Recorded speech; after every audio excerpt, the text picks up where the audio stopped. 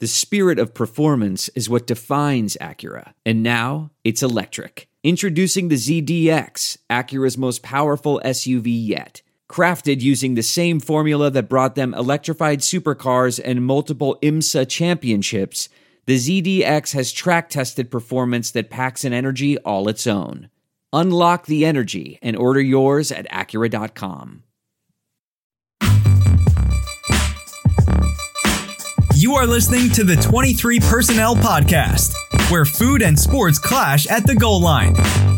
Here are your hosts, Spencer and Michael. All right, everybody, what is up? Welcome back to another episode of the 23 Personnel Podcast. I'm your host, Spencer, joined by Michael.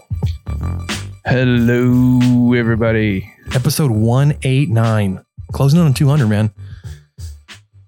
Wow. I know we just said it probably, about a month ago, but we just hit 3 years of podcastage. I think there's some Snoop and Dre lyrics about 189 that I should not recite. It's probably a good idea. Yeah. So what's going on, man? What's up? Well, been an interesting little week. Had the wife went to the ER, had an emergency appendectomy on Saturday. Ooh, that's not fun. Yeah. So, getting through that now, and she is tough as nails and really, really doing well. Meanwhile, I'm just thinking about how much I would probably be milking this and probably still not have gotten out of bed. But she gets up and walks around and, she's like, well, I've got to get up and get moving. I'm like, I would probably not do that. That sounds really hard. Yeah, I have. She's doing well. I have both my appendix and gallbladder. Samantha had her gallbladder out a couple months after she had our first son, and I remember it happening very similarly. That she was up and moving around fairly quickly. I was like, man, I don't know if I'd be doing that. Yeah, that's me. I don't know. Just kind of you do that breathe in with your teeth clenched and just think, yeah, I don't know. That just seems really. Whew. Yeah, so definitely kudos to her for being able to move around. I would still be wondering how many Cheez-Its or something I could get in the bed and not care. Nice. The only thing similar I could share recently is that I got my second dose of the vaccine on Thursday. It's been 5 days now, or whatever it was. Thursday night felt like my older brother, like this is back when we were kids, we used to punch each other a lot, just in the arm, just like right at the top of the shoulder or the top of the bicep up there by your shoulder. That's where I got my shot. And usually when I get a vaccine, it's a little sore when you move it. You can kind of feel it. It's like, it sucks. It's still there. And I don't know how much of it is the shot or like the hair being pulled by the Band-Aid, but man, Thursday night felt like my brother just wailed on my arm. It was physically sore to just look at it. It was like, it hurts. Did you have any side effects or anything like that? Besides that, so Thursday night, I never got like a fever or chills or anything like that. I didn't get sick. The arm soreness was the worst of anything I had. But I would say that I just felt kind of off Thursday night. Yeah. It's like, malaise. But that's about as bad as it got. And then I woke up a little groggy Friday morning. I didn't go to work Friday. I worked from home. And then throughout the day, it just got progressively better. And Friday afternoon, I was like, I'm fine. My arm feels like it was back to feeling like I had just gotten a shot instead of gotten, wailed on by my older, bigger brother. Just a recent slapping of the arm. No big deal. But you know what has been better than slapping of the arm, Michael? The basketball results the past few days. Whew. We needed some good news. We do, and we'll definitely get into that. We've got some baseball scoop, unofficial, official insider scoop, maybe. Basketball games, still waiting on that Iowa State game to get rescheduled. Because, man, looking at the Big 12 standings right now, it would sure be nice to have two more conference wins up there. Updates on all of the basketball polls. Baseball, in terms of polls, another top 5 preseason pick. So consensus so far, top 5 pick, get into the basketball schedule, and more football transfers, this time of the good variety. People transferring to Texas Tech. Oh, coming in, not leaving. Yeah, that was good. Hashtag God's plan, but coming to Tech, not leaving. And then we'll get to a couple items on what we learned, including some Little League baseball news and Super Bowl menu foods. Yes. If you want to keep up with us on the social media, Twitter, you can follow the show at 23personnel. You can follow me, Spencer, at Punts Suck, and Michael at Michael_LBK. You can find us on Instagram. And as always, you can pick up your t-shirts and hoodies at teespring.com/store/23personnel podcast. Now, Michael. Yes. This has become one of my favorite parts of the episode. Did you know? The wait is finally over. What? The Super Bowl is here and the NBA is in full swing. My Mavs finally won a game. I think. No, they didn't. No, they got close to winning a game. Those losers lost to the Suns last second. You might not be at a game this year. Those 2 women that got kicked out jawing at LeBron James may get a lifetime ban. How stupid is that? Don't end up like them. Be at the game. But even them, those 2 ladies can be in on the action at BetOnline just like you guys. Will the Chiefs go back-to-back? Of course they will. Can Brady claim ring number 7? No. BetOnline has all the action you need for the big game, plus hundreds of prop bets to keep the whole game entertaining. BetOnline is going the extra mile to make sure you can get in on everything imaginable this season, from game spreads and totals to team, player, and coaching props. BetOnline gives you more options to wager than any place online. Head to BetOnline today and use promo code ARMCHAIR to take advantage of all the great sign-up bonuses. BetOnline, your online sportsbook experts. Michael. Yes. You know what I want to talk about next? Yes. Is a little baseball. Roll it. No, I will. Eventually. Left field, well struck. Desloney picks it up on a bounce. He's racing for second. Throw! Out in second! Young lifts it to right field, looking for a second home run, and he's got it into his own bullpen. Reps and some time because all the tools are there. Wow, this one launched deep left off the bat of Warren and into the bleachers. There he goes, and the pitch is driven deep to right. Kjerstad to the wall, off the top of the fence. Here comes the big fella. Cameron Warren's going to motor home for first. Throw to third is late, and the Red Raiders have reclaimed the lead. Popped up. Trevor Boone back. It's more than a pop-up. It's a big fly. Tuck takes the lead. This is it. We've got an Amex Platinum Pro on our hands, ladies and gentlemen. We haven't seen anyone relax like this before in the Centurion Lounge. Is he connecting to complimentary Wi-Fi? Oh, my. Look at that. He is. And you will not believe where he's going next. The Amex dedicated card member entrance for the win. Unbelievable. When you get travel perks with Amex Platinum, you're part of the action. That's the powerful backing of American Express. Terms apply. Learn more at americanexpress.com/withAmex. I want to tell you a story. It's a story about a scandal, broken relationships, gossip, rumors, money, corporate rivalry, and a broom. A performance-enhancing broom. My name is John Cullen. I'm a comedian, podcaster, and for 20 years, I was a semi-professional curler. And I want to tell you the story about how a single broom almost imploded the 500-year-old sport of curling. We felt like we were bringing a knife to a gunfight. It's the story of a superstar and his fall from grace. Well, I was being dragged through the mud. It's the story of 2 brother entrepreneurs with a dream. I said, that's great news. It's a story of intrigue. I still don't understand why we want to keep his name secret. The full story has never been told, so I'm going to tell it. Broomgate, how a broom almost killed curling.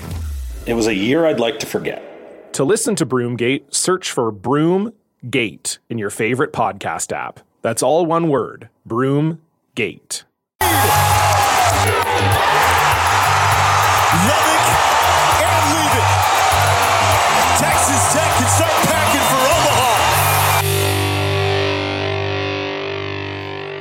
I can't wait to see more home runs like Kurt Wilson blasting it over the field, the right field fence, to take the lead against Oklahoma State in the Super Regionals. That was just too much fun. That game was wild. Yes, I would be okay with that. I wouldn't mind seeing a little bit more of that sort of display out on the diamond. And for those paying close enough attention, you will have realized that 3 highlights from that clip came from that game. Josh Young home run, Kurt Wilson, and the final strikeout of Colin Simpson, the Lubbock and Leave It, going to Omaha. Oh, yeah, that's not too bad. When he got struck out on the high heater from John McMillan, I believe, was a thing of beauty. Anyways, we got to rep our friend Keith B. Patrick. The huge Dinger Derby update. I got to get a few more of those in because we're going to be, one of the only things we'll probably miss is that's huge Dinger Derby update. Keith has launched a Texas Tech baseball only website. Texas Tech baseball fans are going to love this. RedRaiderDugout.com will be the host of all your Texas Tech baseball news, updates, all that kind of stuff. He is taking on this endeavor with former AJ journalist and beat writer for the Tigers, LSU Tigers, Randy Rosetta. Will also be working with George Watson and Mike Gustafson. Yeah, I mean, he's got a lot of great stuff planned. The good news is if you already followed the Dinger Derby Twitter account, you're already following Red Raider Dugout. So basically the podcast will remain the same.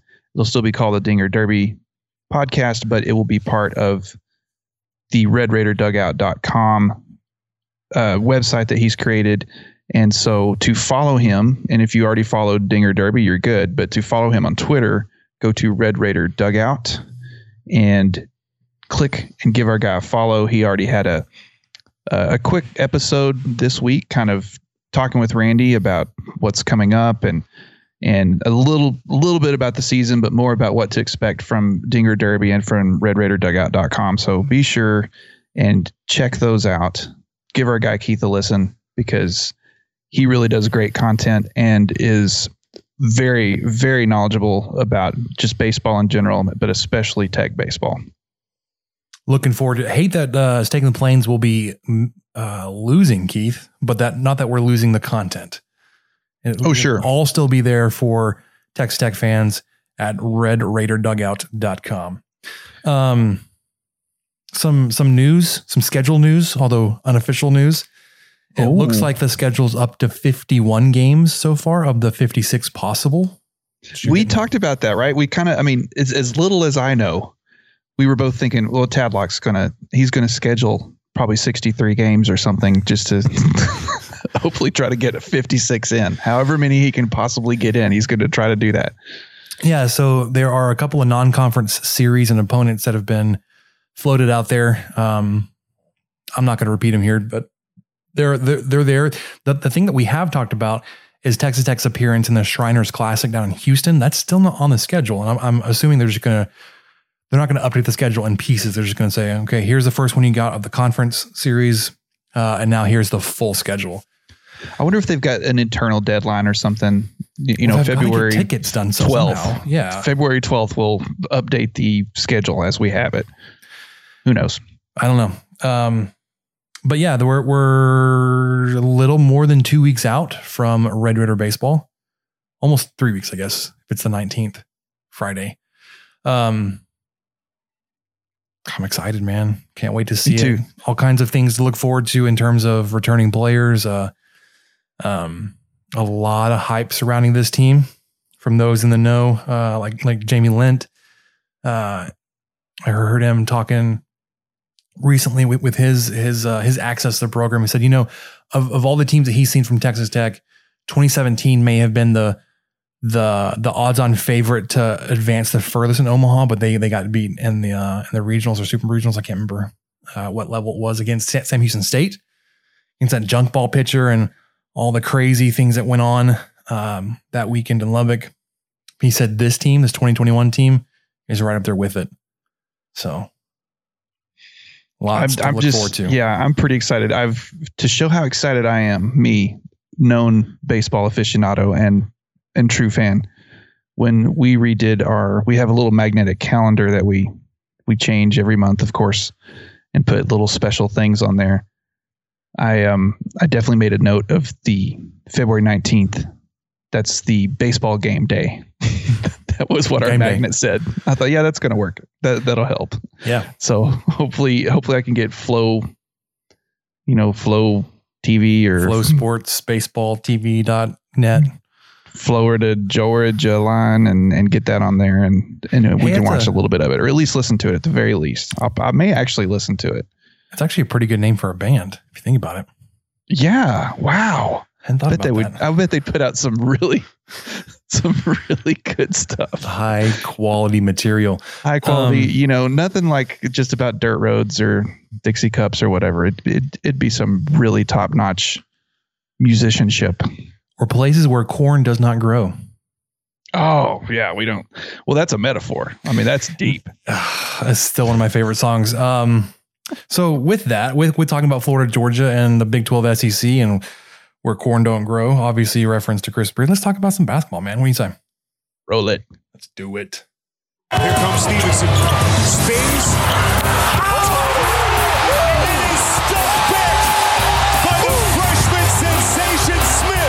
Over the top of Fournier, and a ground stripped by Owens. Moretti on the run. Bounce pass. Here's Culver. Evans. Yes! Game over. Mooney with a crossover and the lob to Owens. Now the shot clock is at 3. Mooney spins, fires. Oh, he got it to go. Edwards with a 3. Good! What a shot, Kyler Edwards. Moretti doubled into Tariq. Owens who puts it down. Already. Odiasi crowbars it in. Got clock down to 5. Got the screen. Here's a 3. Good! Culver got the separation. Oh, big shot. Stepping up big time. Dagger. Culver with the dish. Odiasi. And one. He can tie it at the line. That's it. There's a new member of the Final Four Club. And they hail from Lubbock, Texas. And they hail from Lubbock, Texas. You know who else comes from Lubbock, Texas? Mac Davis. Not from Lubbock, Texas, but they also went to Texas Tech. Was Patrick Mahomes. We'll get to that in a minute. Yeah. So, unfortunately, I guess the Iowa State game still has not been placed back on the schedule. So waiting on that one to come out. Because like I said in the earlier part of the show, like you really want those 2 conference wins that got taken off your schedule, got rescheduled. I like how you just flat out said you just wins. You didn't say games. You just skipped right ahead to the end. I mean, it's not against the worst teams in the Big 12, but pretty close. Yeah. Because, I mean, we get the worst team in the Big 12 this Saturday. Yes. Oh, my goodness. But Iowa State. I didn't realize how bad they were. Iowa State's riding the struggle bus too, man. And TCU, they're not there yet. But Iowa State not there. You know who was there though? Texas Tech in Baton Rouge. What in the world? Can we please talk about that last 59 seconds of the game? Okay. Yeah, I would love to. I did listen to, you sent me the radio broadcast recording with Jeff Haxton and Chris Lovell. And I did listen to that right before we started. And man, that's a fun listen. That is a fun 9-minute listen. We'll try to maybe we can put the link in here. I'm going to do that, but okay. It was really fun to hear them talk about it because of course, while all this happened, we were in the ER trying to figure out what was going on. So I watched it, I think Sunday, knowing full well everything that was going to happen because I was keeping up with it best I could. When your wife has an appendicitis and you're trying not to be a complete jerk and just stream the game or something. It's okay, wifey. You'll be fine. I gotta get back to this game. Yeah. Oh Oh, McClung hit a 3. Oh, sorry. How you doing? You okay? No, they it's like bump her in the chair and she's like, sorry, dear. But it was awesome. It was so great to go back and watch that game, knowing what happened at the end. But it was also still frustrating. Oh my gosh. That was some gross basketball. Oh my gosh, the turnovers. So yeah, gross basketball. You could use to describe against the game against LSU and Oklahoma. I mean, with LSU, like they obviously have two dudes, right? Smart and Thomas. They combined for 54 of the team's 71 points. Yeah, I mean they're legit guys. They could play on any team. Also Smart, just ugly. Smart is easy to not like. Yeah, and he just has that scowl on his face all the time. It's just kind of. And as an LSU fan, you probably love that about him. Like, oh, I would too. He's so fiery, and it just gets in the opponent's head. I hated that guy. But here's the thing, though, like.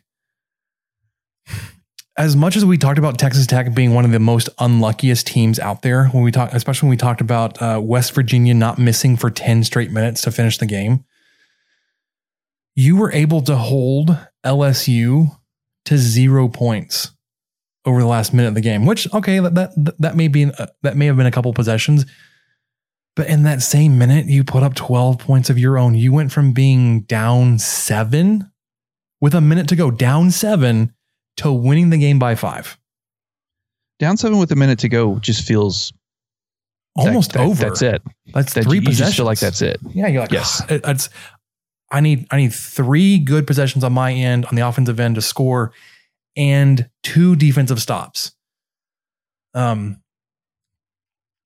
got them. I mean, you had Mac McClung hit a 3.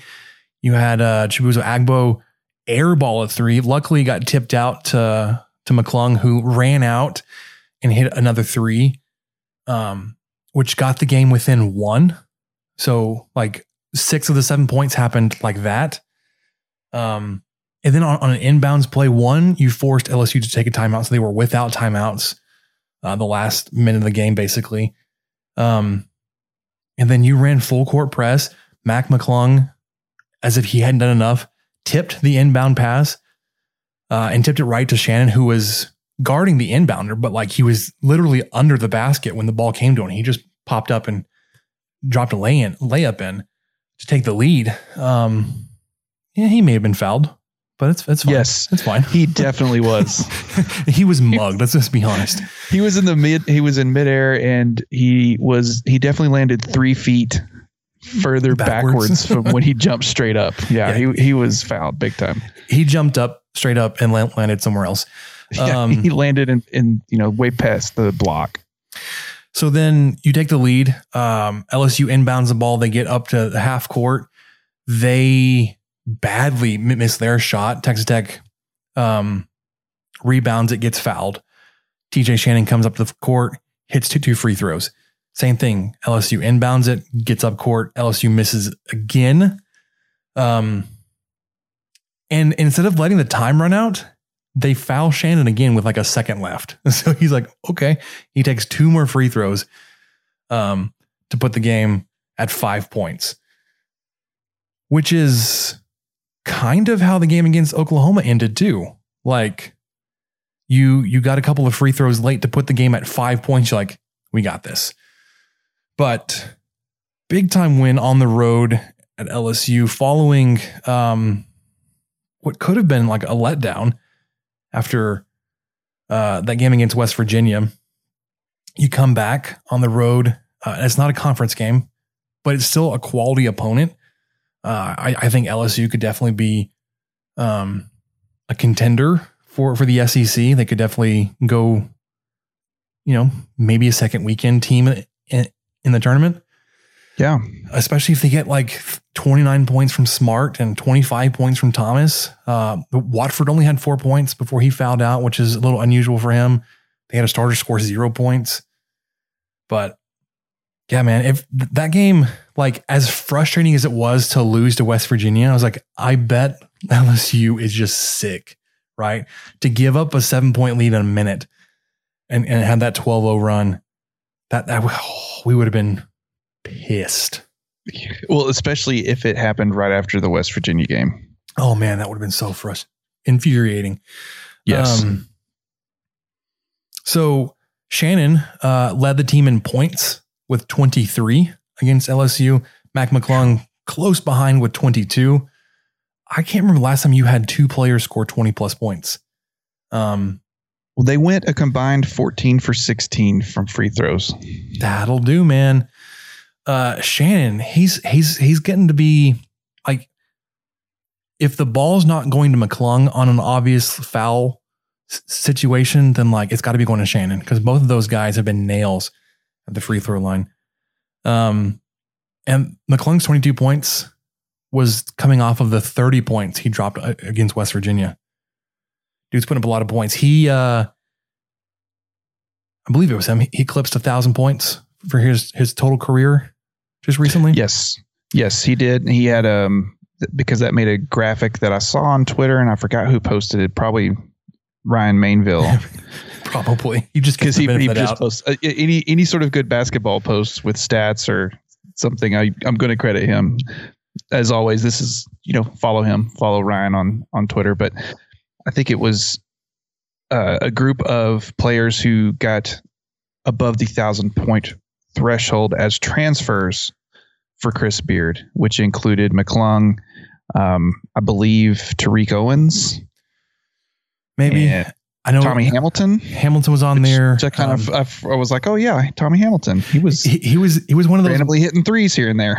Well, no, it was one of those things where like, I'm probably gonna mix up. It was him or it was another big guy that hit threes randomly. Oh, it was Hamilton. No, it definitely was Hamilton. If he made a three, it was like 95% chance of winning that game. Yeah, like Hamilton just drained threes, man. Just hit a three. Let's go. Just hit at least one.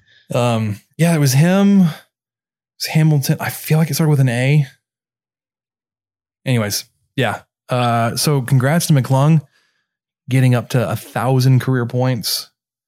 Didn't do so hot last night against Oklahoma. Yeah. 0 for on the field goal. He was 6 of 6 from the free throw line, so he did score 6 points last night. You went into halftime. What was it?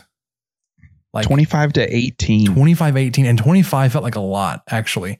It was like going to be in the teens, and then you hit a little late run there towards the end of the first half to kind of put some distance there. But man, so you win the game 57-52. There was a time there towards the end when Harkless and was it Hill or Harmon? They were scoring, or Gibson, I can't remember. It's one of those three. They hit a three or something, and you're just like it kept Oklahoma close. Like Texas Tech would get a 5, 6, 7 point lead, and one of them would hit a three, and then get a defensive stop. So like Oklahoma's got the ball back with that, like down, only 3 points. Like we're supposed to put them away here. The first half, good gravy, was ugly, like we were saying. It was an ugly game all around. You did get to see both teams be a lot more aggressive offensively in the second half, which it worked out. Obviously, when you put up, however many points you did in the second half, Oklahoma put up 38 of their 52 in the second half. Texas Tech put up 32. But man, like it was one of those games. Oklahoma was coming in smoking hot. They had jumped up to number 9 in the AP poll. They were 24th the week before, so their 15 spot jump in the rankings was one of the biggest all time, they said. Yeah, I think it tied. But it came after beating 3 top 10 teams in a row. So they were on fire. You're like, oh, great. So it's a top 10 team coming to Lubbock. You could have said, hey, this is a really bad time to be playing Oklahoma, or maybe it's a really good time because maybe they're kind of winding down. They can't sustain this kind of run. They were missing a couple of big players. They were also missing those players on Saturday, and Oklahoma was able to pull out that win on Saturday. But man, it was not entertaining from like a Texas Tech fan standpoint, but like you get the win, you breathe a sigh of relief. You're like, actually, that was a really good win. You didn't have the offensive points from McClung like you were expecting, because up until last night in conference play, he had been averaging 21 points a game, which is wild to me. Yeah, he's the top scorer in conference play. I mean, a couple of things to worry about in this game. That 10-0 run that Tech went on, or no, it wasn't 10-0, it was 8-0 in 3 minutes. Gosh, I'm really good. I'm really good at telling a story here. But from about 6:18 to 3:21 left in the game, Tech exploded. McClung hit a couple of free throws. McCullough hit a 3. Shannon hit a 3. And boom, all of a sudden Tech was up by 10, 50-40. With 3 minutes, yeah. With 3 minutes, 20 seconds left. If I would have told you that, Tech goes on to win this game, even though they don't make another field goal the rest of the game, how good would you have felt? Because right after that, OU rattled off a 7-0 run, and all of a sudden it's a one possession game again. And Tech's only up by 3. That was so disheartening, but just fortunate that Tech was able to get some free throws out there. I mean, Nadolny missed one. I'm not going to fault him too much on that. It's interesting to see Nadolny get a lot more time these last 3 games. I mean, he played more than normal against West Virginia as well, and he had a very key block out at the end of this game. Mm-hmm. He's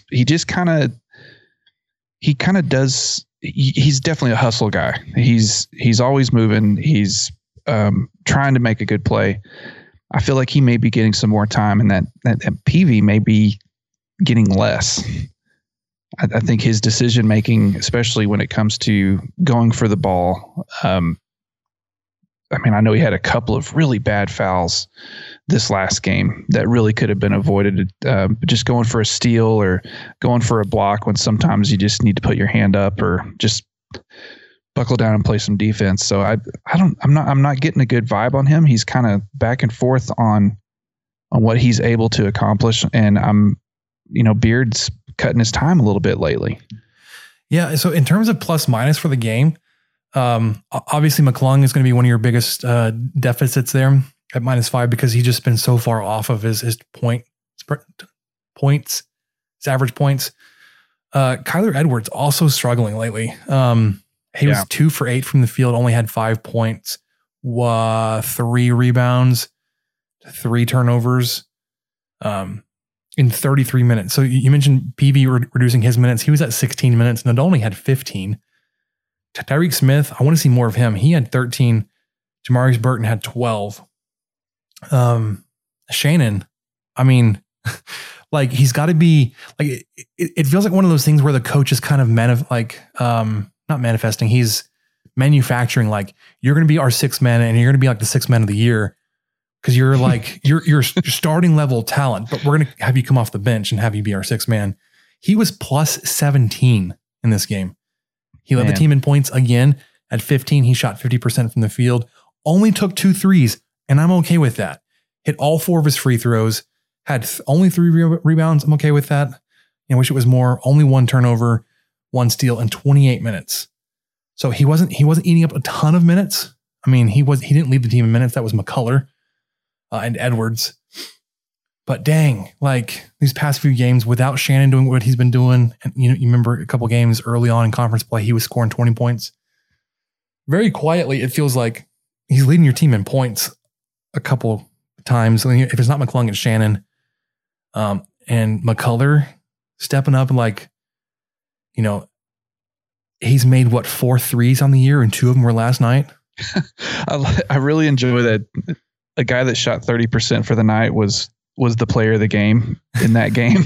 Fran Fraschilla was just determined to give it to McCullough just because, 8 boards, 13 points on 3 for 10 shooting. But yeah, he was 2 for 3 from threes. So, he was really effective, had a couple assists, but just PV, I'm unsure what the reasoning is now at this point, because I was really high on PV at the start of the season, and I feel like he's regressed a little bit. As a starter, he's gotten in the game 16 and 17 minutes the last 2 games. And so I think you're right. There may just be some maybe Beard is really wanting Shannon to get a 6th Man of the Year award. Is that a thing? I feel like it was, because who was it a few years ago? Jay Crockett was doing the same thing with Gillespie, I believe. Like, good enough player to be starting, but he was coming off the bench. It was either him, or maybe a couple years later it was Justin Gray. Oh, maybe so. Yeah. Yeah, I could. Gray was there, and then Brandon Francis, I feel like, was Francis. Yeah, he was great off the bench too. Yeah, I mean, we've had a couple of guys like that, but it you know, I don't want to harp on PB. I really don't, and I'm not meaning to, but I'm just unsure. You know, when Nadolny is playing as much as a starter, and he's not gunning for 6th Man of the Year, if this lineup may change a little bit, and you know, this would be a great week to try it against Kansas State, who's struggled a little bit, just to say the least. I did want to ask you something though. Yeah, what's up, man? Rob Bro, friend of the show, Rob Bro. Follow him at Rob Bro Show on Twitter. Anyway, he had a poll question this week. Pulse of the People. This went up Monday night. Yeah, Monday night, not too long after the end of the game. Pulse of the People poll. How do you feel about Texas Tech basketball after beating LSU and OU in 3 days? And the choices were better, worse, or the same. And I wanted to see how you felt, Spencer. So I voted better. And hear me out. Until this weekend, you were sub 500 in 1 or 2 possession games this year. You had lost some games that you shouldn't have. You lost some close games. You did beat Oklahoma in Norman, but like, it almost felt lucky that their 2 last second tip in attempts didn't go in. That probably should have gone in to either tie or win the game there. And so I feel like, yeah, you lost that game against West Virginia, but you have shown that you can win close games and games that you probably are expected to have won. Whereas I didn't feel that confident going into Saturday. I didn't have the same level of confidence. Your last 8 games on the schedule, I think outside of the trip to Waco, sets up fairly favorable, even though you've got a handful of road games in there. I mean, you've got TCU twice, Kansas State, Iowa State, Texas at home. You go to Kansas, but man, they're about to be unranked. They've been reeling lately. And then you're on the road in Waco. So like, I mean, 3 of your last 8 games are going to be tough road games. The rest of them, you should be comfortable favorites. Home versus Texas is probably not a comfortable favorite, but you know, so I think small sample size here, small trend. I like the direction where it's going now. What about you? I am a little bit of the opposite. Just to show. I mean, not the opposite. That's why I said, okay. All right. So the 3 options were better, worse, or the same. I voted the same. Okay. Because after the West Virginia game, I just felt like Tech was so close and just were unable to pull it off. And then OU and LSU felt like some luck was on Tech's side that night. Despite the fact that Mac McClung scored 6 points and they were all free throws against OU, it was just bizarre to have a guy like Mac, who Tech needs so desperately, score so little. And it was so obvious that was a huge part of the problem. And it wasn't so much OU's defense was just lights out. And OU also was, you know, without Austin Reeves, as you've mentioned, without, you know, another guy that's pretty key on their team. They did beat Alabama with the same squad, so not knocking that, but I just thought that Tech would be able to kind of force their will a little bit, not cruise by any means, because OU is a top 10 team, and hey, I'll take that top 10 ranking all day when it comes to wins and losses. So that one just kind of felt like it was a lot of the same stuff we saw at the beginning of the season, where the offense could never get going, but somehow just won, almost by just sheer, not luck, but kind of will. And then LSU, Tech was losing for 25 minutes of the game. I mean, when is there ever going to be another 12-0 run in 59 seconds or whatever to bail somebody out on the road? That's just never going to happen again. So the fact that they won that off of that crazy sequence, several sequences, it doesn't give me a lot of confidence, because a lot of things had to go just right the last 2 or 3 minutes of both of those games, and somehow they did, and Tech won. So I feel about the same. I feel kind of like these close games are just going to be like 50-50. I think we're just going to be a coin toss. If it's within one possession and with 3 minutes to go or 1 minute to go, buckle up, because it could go either way really quickly. So it hasn't given me a ton of confidence in that sort of aspect.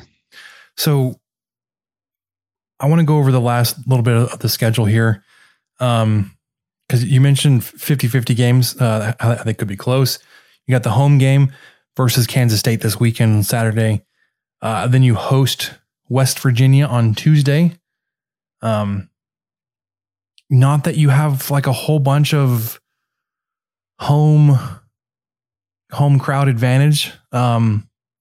It felt different Monday night against Oklahoma, having fans there, like actually in the stands. Because I mean, your last home game was the 16th versus Baylor.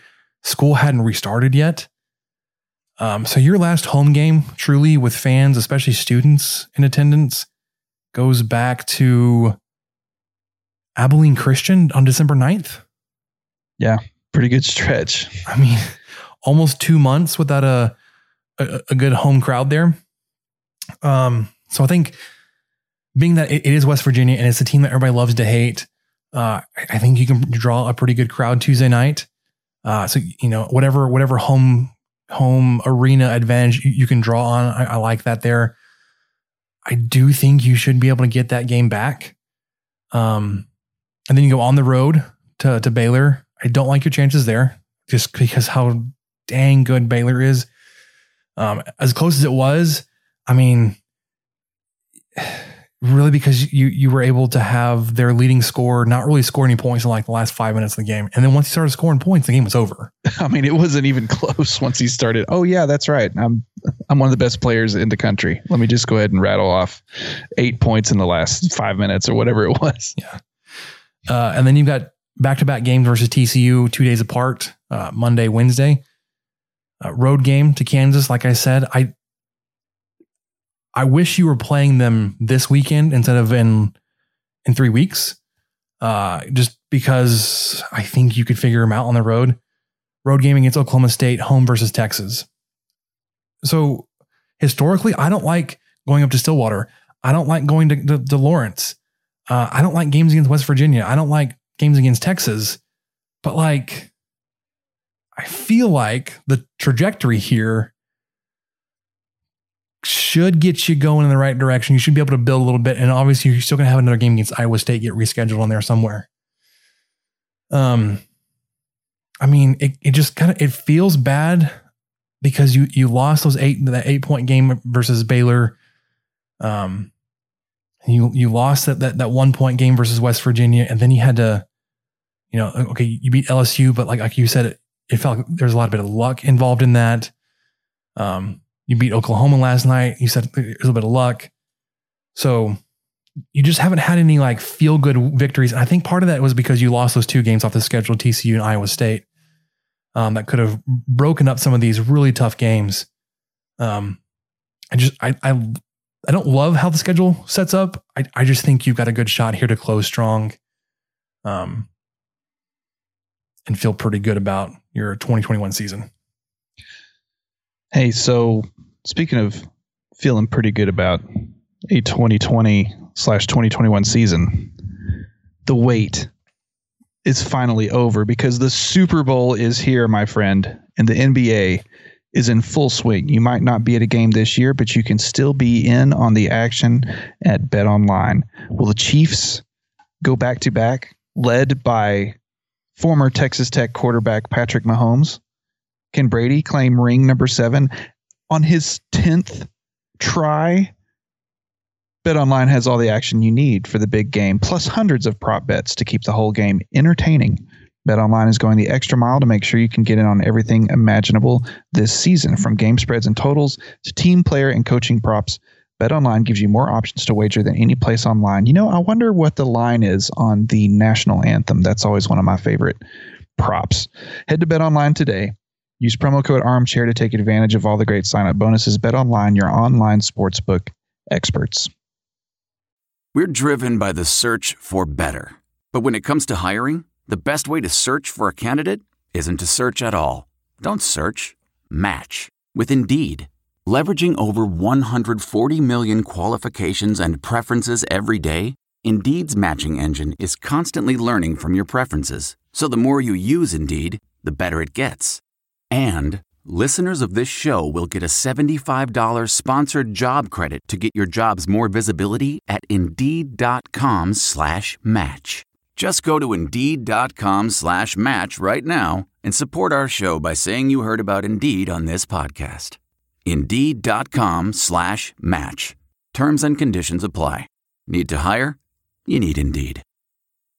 Worried about letting someone else pick out the perfect avocado for your perfect impress them on the third date guacamole? Well, good thing Instacart shoppers are as picky as you are. They find ripe avocados like it's their guac on the line. They are milk expiration date detectives. They bag eggs like the 12 precious pieces of cargo they are. So let Instacart shoppers overthink your groceries so that you can overthink what you'll wear on that third date. Download the Instacart app today to get free delivery on your first 3 orders, while supplies last. Minimum $10 per order. Additional terms apply. What makes a life a good one? Is it the adventure you have? Or the friends you find along the way? Maybe it's pursuing your passion while striving to protect, defend, and save what you believe in every single day. So what makes a life a good one? In the Coast Guard, we think it's all of the above and more. But you'll have to find out for yourself. Visit gocoastguard.com to learn more.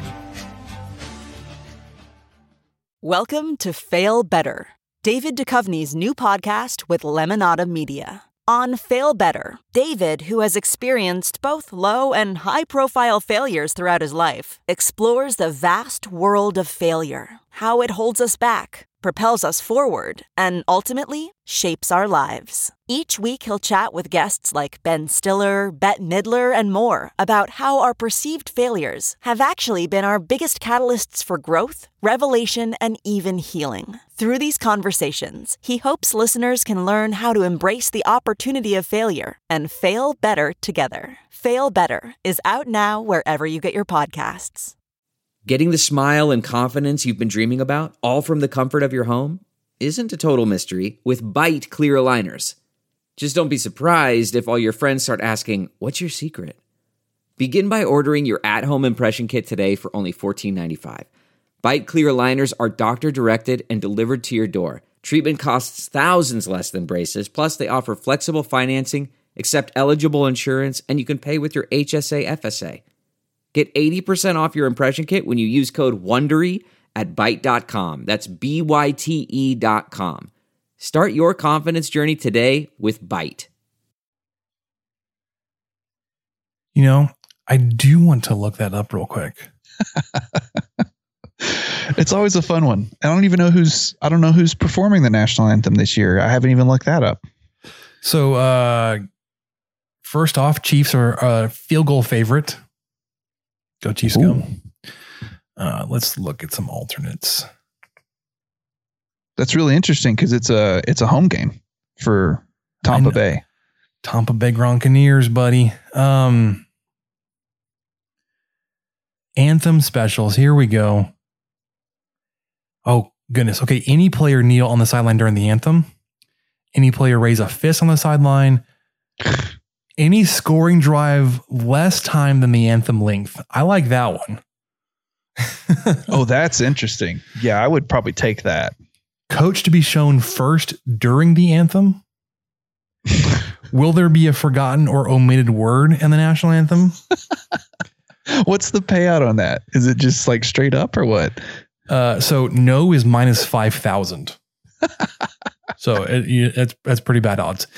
Jasmine Sullivan, I believe, is the performer, shows cleavage during the anthem. Oh my gosh. The favorite there is yes. Personal. Here's the length. It's over under a minute 57. Oh, I would take the over. Player to be shown first during the anthem. You've got the quarterbacks or the tight ends. Tom Brady versus Patrick Mahomes or Travis Kelce versus Rob Gronkowski. Yeah, so they've got your prop bets for you. Definitely. Awesome.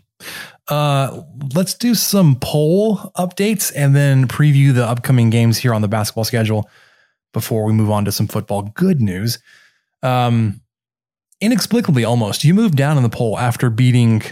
So you lost to West Virginia on the road by 1, and then you beat LSU on the road, and you dropped a spot in the AP poll. Yeah, I didn't fully understand that. And that also included OU leapfrogging everybody. They had to make room for OU. That's what it was. Yeah, I guess that's what it was. Ken Palm actually moved you up to 12th from 13th. Has the metrics dropped you to 17th from 13th, which I think would go back to what you were saying there, Michael, that maybe there was a little bit of luck involved. ESPN's BPI moved you down from 8 to 9. Your net rankings moved up from 14th to 11th. That is solid 3 seed country, my friend. Yes, that's pretty big. Big time. Now, your Ken Palm ratings, I wanted to make note of here. Your luck did jump. It did go from the 300s to 267. You got a pretty good jump there. And maybe we need to start following this a little more closely, at least the rankings of it, so we can give you some actual numbers here. Like we said, Ken Palm, you're 12th. Your offense is 28th. Your defense moved back into the top 10 to 8th. Your tempo, though, is backsliding to 90th. Here's the thing, though. You're playing Kansas State this weekend. 184th. They are by far the worst Big 12 team. Offense is rated 190th versus your 8th ranked defense. Their defense ranked 203rd versus your 28th ranked offense. And their pace of play is even slower than yours at 316th.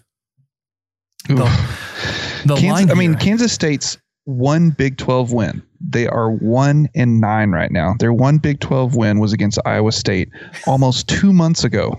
December 15th was the last time they won a Big 12 game. I did hear that both men's and women's basketball programs at Kansas State went over the month of January. Ooh, the men definitely did. The women didn't win either. It probably doesn't help that they the one team they beat, Iowa State, that game was postponed. Yeah, it sucks because everybody gets hit by that. According to Haslam Metrics, this will be a 16 to 17 point victory for Texas Tech on the road, which is unusual. I'm a little bit wary of that because Tech didn't really take care of business against Kansas State, kind of like we thought they would or should last time. No, I believe it was 82 to 71. They did take care of business, but not in the extent that we probably thought. And so I'm anxious to see if they'll be able to do that this time, kind of get on fire, maybe like they did in Ames, and just roll out of there, leaving no doubt. That's what I'm hoping. Yeah. I don't have anything else to say about that one. I want Texas Tech to get these games back on the schedule and get them played. Kansas State, TCU, Iowa State. I want the schedule padded there a little bit.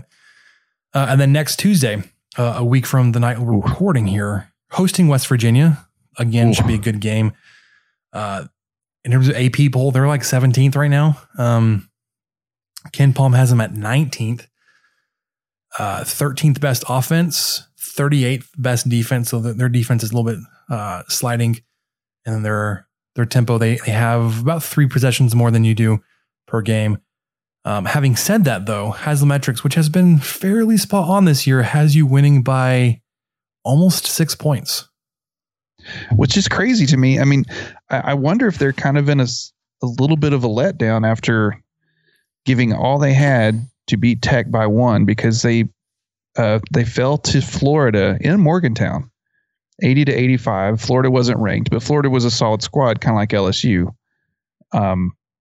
So nothing to really sneeze at, but they did lose. And then just tonight, they squeaked out a win in Ames, 76-72. Ooh, that's not good. Yeah, and then they play Kansas Saturday before they come to Lubbock. So it's, they might be coming into Lubbock on like a 1-2 skid after beating Tech, and I would absolutely love that. And so I'm really looking forward to this game because of how things went the last time, obviously.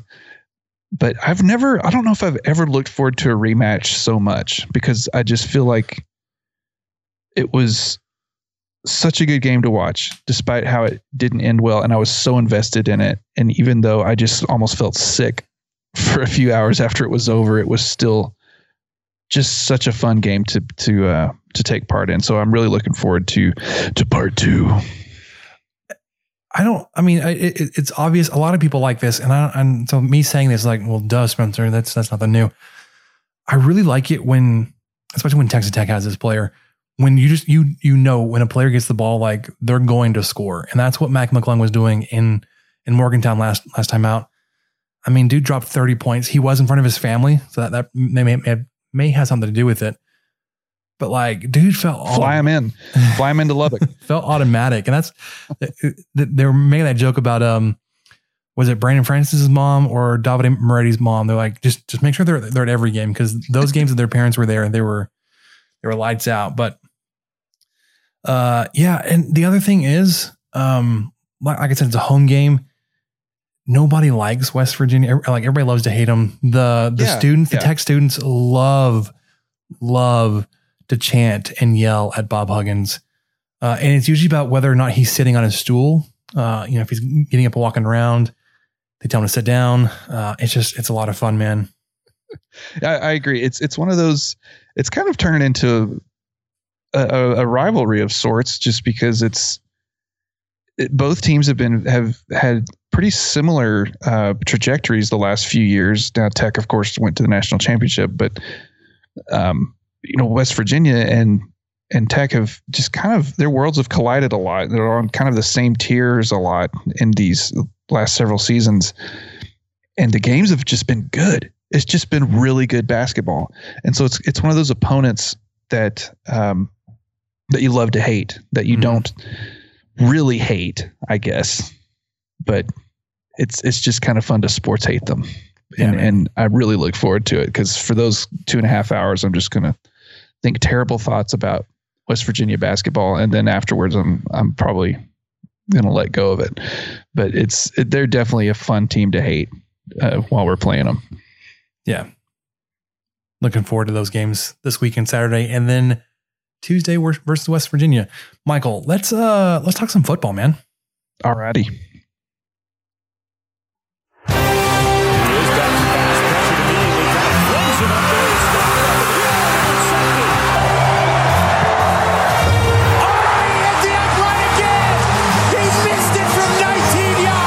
Welker takes it at the 11. He's going to try to get to the right sideline, breaks the tackle. He's got running room at the 30, the 35-40. He's in midfield, the 45-40. He may go. 25, 10, touchdown, Red Raiders. Davis Webb, the freshman, screen underneath Derek Moore, brings the tackle still off the sideline, turns on the juice, touchdown. So Harrell in the shotgun from the 28 to throw. Goes to the right side for Crabtree. It's caught. He plays. Oh, he's the worst. Red Raiders. Unbelievable. Unbelievable. Red Raiders. Michael Crabtree has done it. Let the scoring begin. So So I just realized I ran that one 2 weeks in a row because I was going to make the same stupid comments like, yeah, I really love to hear Sonny Cumbie in those things. I was just waiting for it. It's just part of it now. You might as well just record yourself at the end saying that. Just add that in. Hey, man, did you know that Sonny Cumbie was in on that call there? Unbelievable. Closely, you can hear an offensive coordinator in the background. Michael Crabtree. Yeah. So a couple of transfers coming in announcing their intentions to play for Texas Tech. TCU grad transfer offensive lineman TJ Storment played he's played everywhere, but played in 7 games this past season for TCU. Is a grad transfer, so it should be eligible immediately. Started 19 games over the past couple of years. He was at Colorado State in 2019. 2020 was at TCU. Big dude too. He's I don't have his measurables, but he played tackle for TCU, and that's one of the areas of need along the offensive line for Texas Tech. I say one, there's only 3 areas. If you look at the story I have linked in the notes, it's actually from Seth because he broke down all of the PFF position grades. Nobody had a grade of a C or better at tackle. So you've got an immediate improvement there. There's his numbers. He is big boy, 6'7", 325. Yes.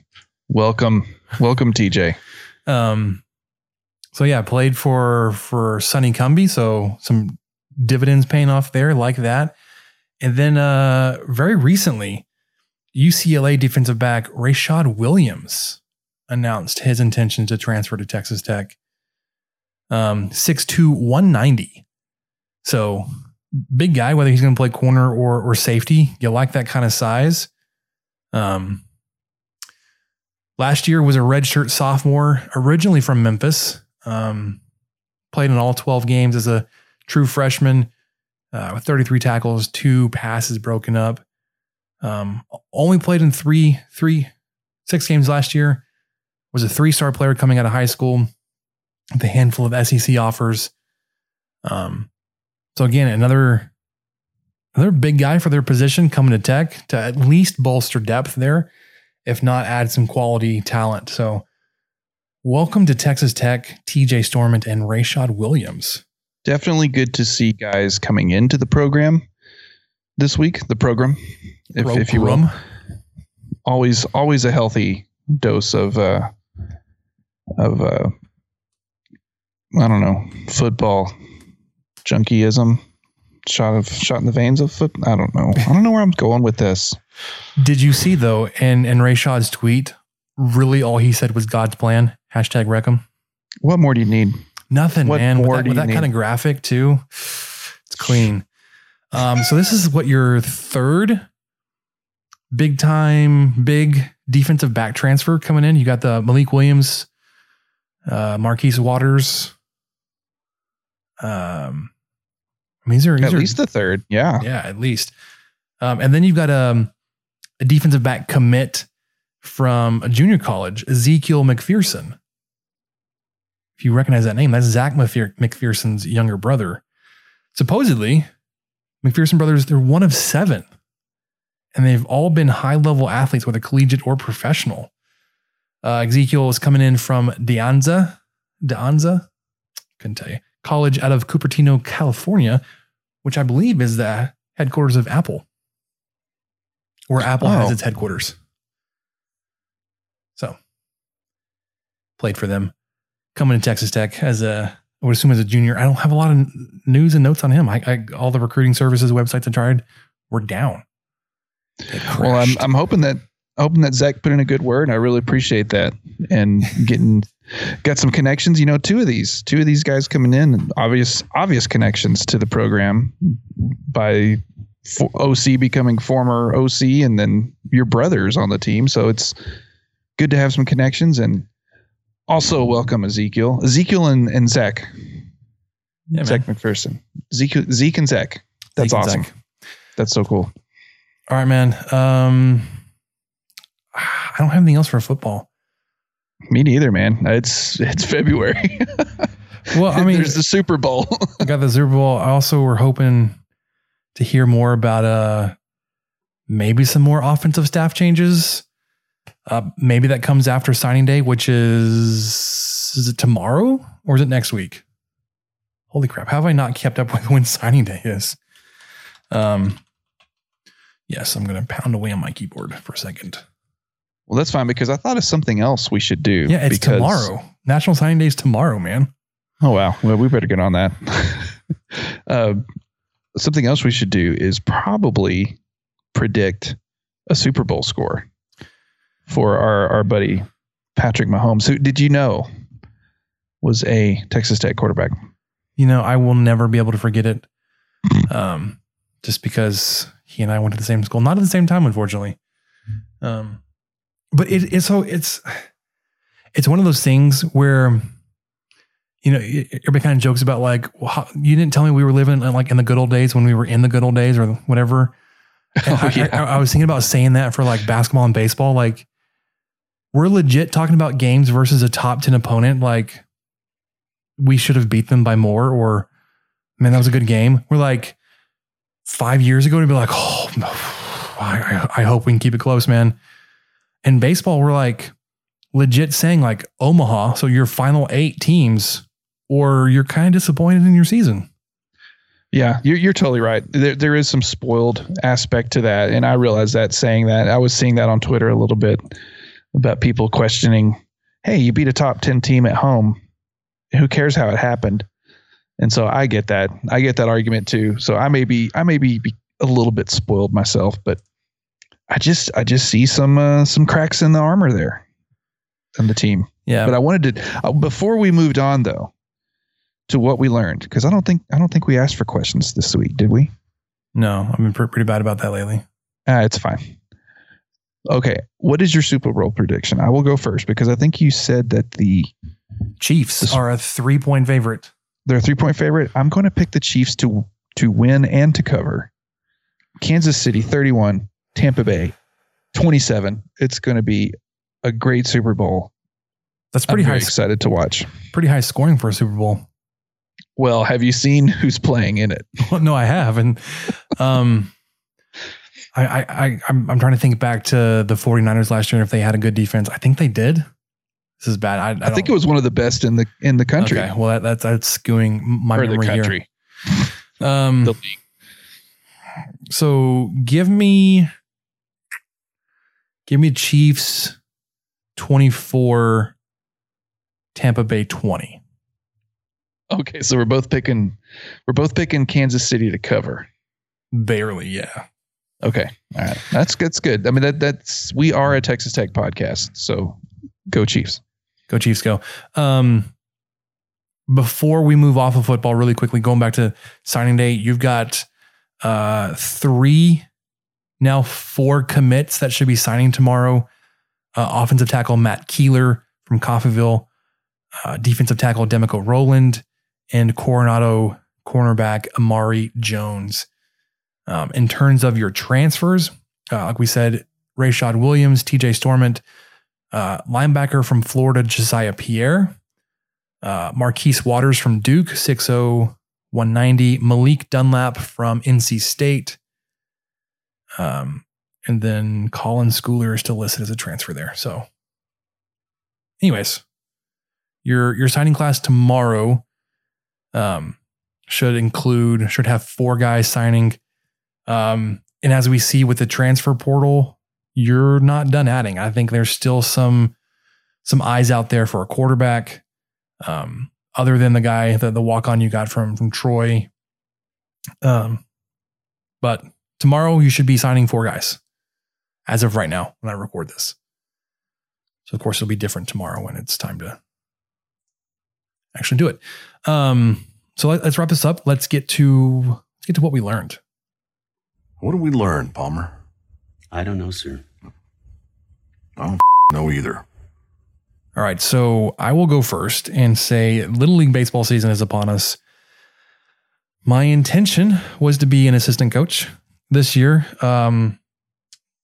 the little, the 7-year-old, he's actually only 6, but he's playing in the 7-year-old division, is moving up into coach pitch. So full-time coach pitch instead of the modified T-ball, which was half coach pitch, half T-ball. The way the teams are put together is going to include a lot more knowledge and skill on my part as a head coach, because I have to go to tryouts.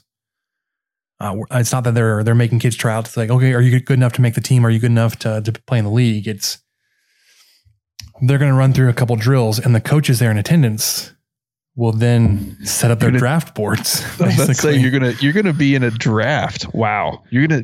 So we'll have to draft. I'll draft my team Monday night. Tryouts are on Saturday morning.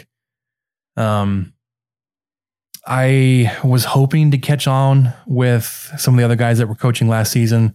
I wanted to get with some guys that were experienced, because it feels like this league, if you don't know somebody, you're going to get screwed. Because the team that won our division last year was 100% made up of 6-year-olds, and it should have been 5 and 6-year-olds. And it was a blind draft on the draft day. So the only way this happens is they knew who they wanted on their team, and they went trading for him. You are legit talking insider T-ball here. I'm talking about, like, these are guys that have scouted first year T-ball, like modified T-ball players, to know who they wanted on their second year team. So yeah, I'm going to be going up against guys like that. Not looking forward to it as much as I was a little while ago. The couple of guys I reached out to see if they were assistant coaches or if they had space on their coaching staff said, my staff's full. You can't come coach with me. I was like, oh no. So, man, we'll see. I'm excited, and then really all at the same time, I'm not. Hats off to you, because that is a commitment. And I can't believe, I think February seems so early to get going on it, but here you are. And maybe you should, you might need to call Keith or LeBar or somebody, get a second pair of eyes out there to evaluate the 6-year-old talent. Get my my friend who's coached youth baseball for like 20 years. Like, hey man, I need you to be my assistant coach for the day. Yeah. Can you bring your clipboard and put on your sun hat and let's go? I mean, I feel like I should pretty much know, like, watching them, like, they're going to be throwing from shortstop to first base. That's not an easy throw. They're going to be fielding grounders. I know the technique and fundamentals on that, because I'm trying to teach T-ballers to do it for 2 years now. They're going to be trying to catch pop-ups, which not many 6 and 7-year-olds can do. And they're going to get like 5 or 6 swings at a live pitch, and they're going to run. So, like, I'll see these kids moving and performing for like 15 seconds and then have to decide a ranking system. The problem is, you've got to come up with a ranking system. Yeah. The problem is, or I guess the reason why I got talked into it, they're hoping to have 14 teams in this division this year, which is a bunch of kids. Well, so that's their problem, is they said they were 4 coaches short. So they were 4 teams short.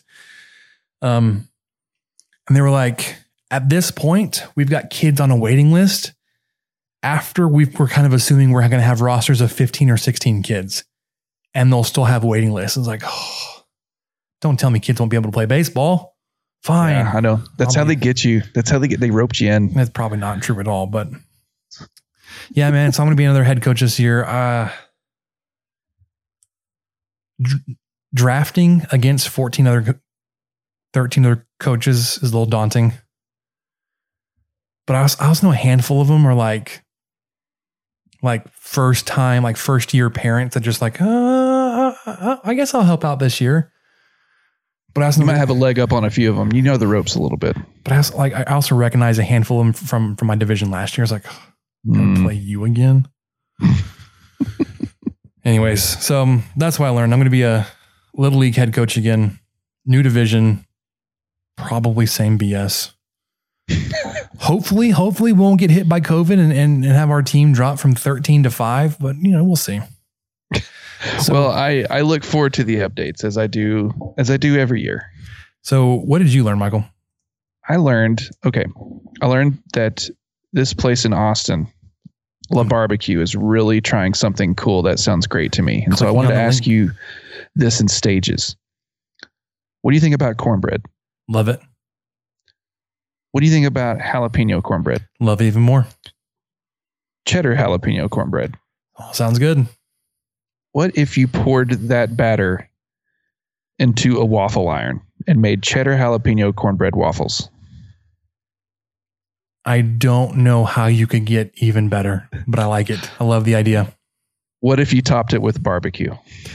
No. Well, hold on. Like barbecue sauce or barbecue? Just like meats? I would see the tweet. Okay, I posted the link live while we were talking. I'm looking at it. The tweet from La Barbecue in Austin just says cheddar jalapeno cornbread waffles with barbecue toppings, BBQ toppings coming this week. So I would assume that means that they're going to have this delicious waffle and then they're going to cover it with, what do you want on there? Brisket? Chopped brisket, cheese, sauce if you want it, onions. What else could you throw on? Some beans. Sausage. Do sausage. You could do pulled pork on it. I just think it's a lot. It's a canvas. It's a great canvas to work with. I was really impressed with it. I love it. Same day ordering. I wonder if they deliver. Can you from Austin? Can you drop this in Uber Eats and send it to me? Hey, just give him a good tip. Oh, one thing I did want to mention too. I teased it last week. For those who listen this long, of course, this was pre my wife having emergency surgery Saturday. So the plan was it may change a little bit for the Super Bowl menu. I was very excited to make the thing I've talked about. I've been wanting to make it for years. Steven Reichlin, who's a guy that I follow for barbecue stuff. He's got some stuff that's kind of out there, but he's got some good tips. Anyway, he posted years ago a way to make your own McRib. And so I am dying to try it. And basically what you do, and I've posted the link in our show notes on steakandtheplains.com. Basically what you do is you take a slab of baby back ribs, and you cut a little bit into between the bones before you cook them. And these are not going to be award-winning ribs. These are going to be the kind of ribs, the quote unquote, fall off the bone kind of ribs, because that's what you need. Okay. Because that is exactly what you will do. Okay, go ahead. What were you saying? Well, no. So we've done some barbecue ribs in our family lately, and everybody raves about, I want them to fall off the bone. I was like, then you overcooked them. They need to have a little bit of they need to hold up to their own weight if you're holding the bone. Now, that doesn't mean I want them chewy or hard. Like, they need to be tender, and they need to be able to be pulled off the bone easily, and the bone needs to be clean. But I'm assuming with this recipe and just a lot of other people, you just need to be able to pull the bone straight out and just leave it. Yes, that's exactly it. So you basically just you overcook the hell out of these ribs. You wrap them in foil with sweet sauces and honey and all sorts of stuff, brown sugar. And then when it's done, you just pull the ribs out, and then you cut them and put them on the sandwiches and top them with the pickles and the onions and stuff. So that just looks so good. I'm not even a huge McRib guy. I've had 2 in my life. They're fine. Didn't hate them, but it was just the concept of making such a ridiculous looking thing at home. And I thought, well, when am I ever going to be able to do this? And I thought, oh, the Super Bowl. That seems like a good time to make this ridiculous sandwich. So we'll see. I mean, hopefully we'll still be able to do that. But if I don't do it this weekend, I'm still going to do it just because I can't get it out of my head. So I'll do it at some point. But do y'all have any Super Bowl foods planned for the weekend? Okay, so I don't. I have had a hankering to smoke something lately.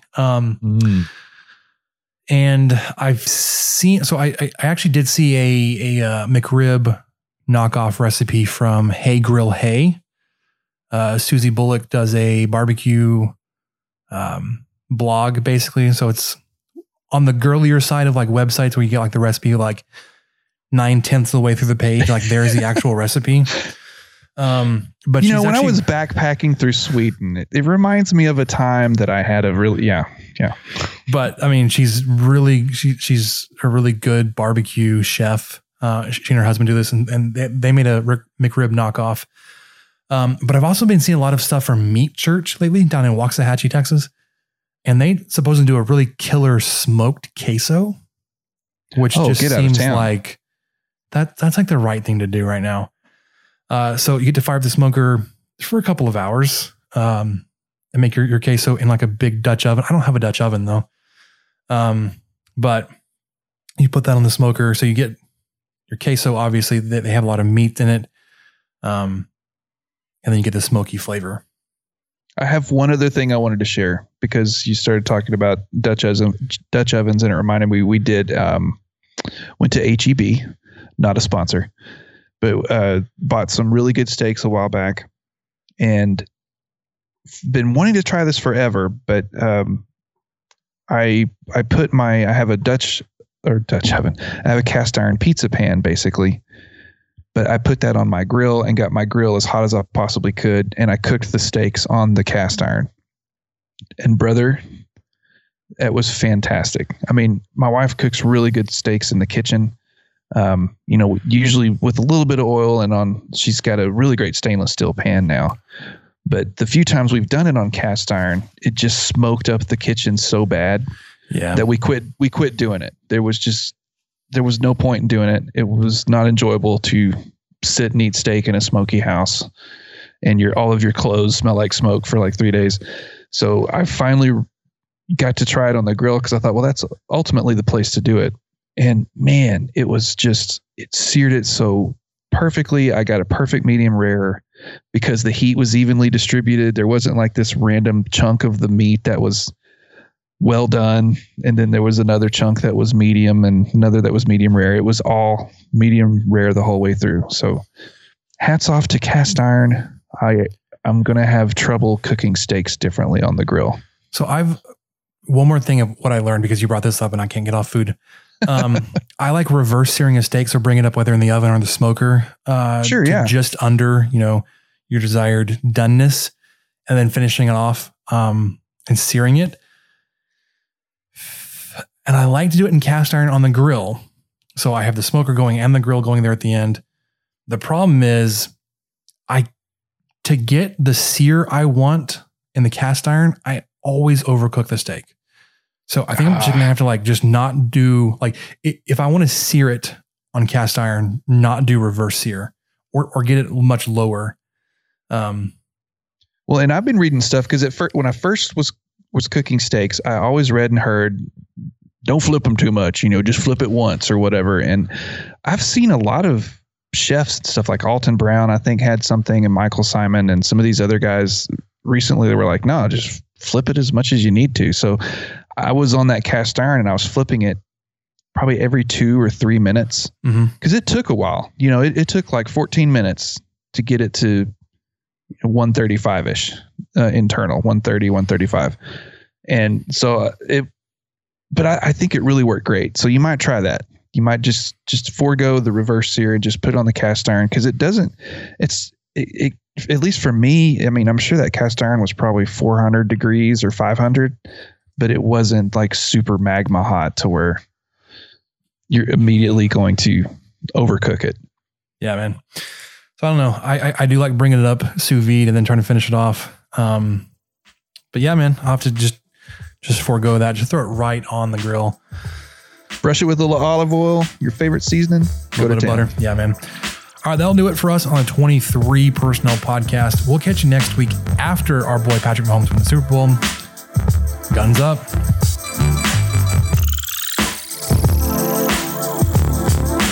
Thank you for listening to the 23 Personnel podcast and sharing our fandom for the Texas Tech Red Raiders. You can connect with us on Twitter at 23personnel, Spencer at PuntSuck, and Michael at Michael_LBK. And find even more great content over on StakingThePlains.com. Help us out by rating the show and leaving a review on iTunes, and subscribe on whatever channel you listen to podcasts. Remember to tell your friends about the show. The guys will be back next week with another episode. And until then, guns up and let the tortillas fly.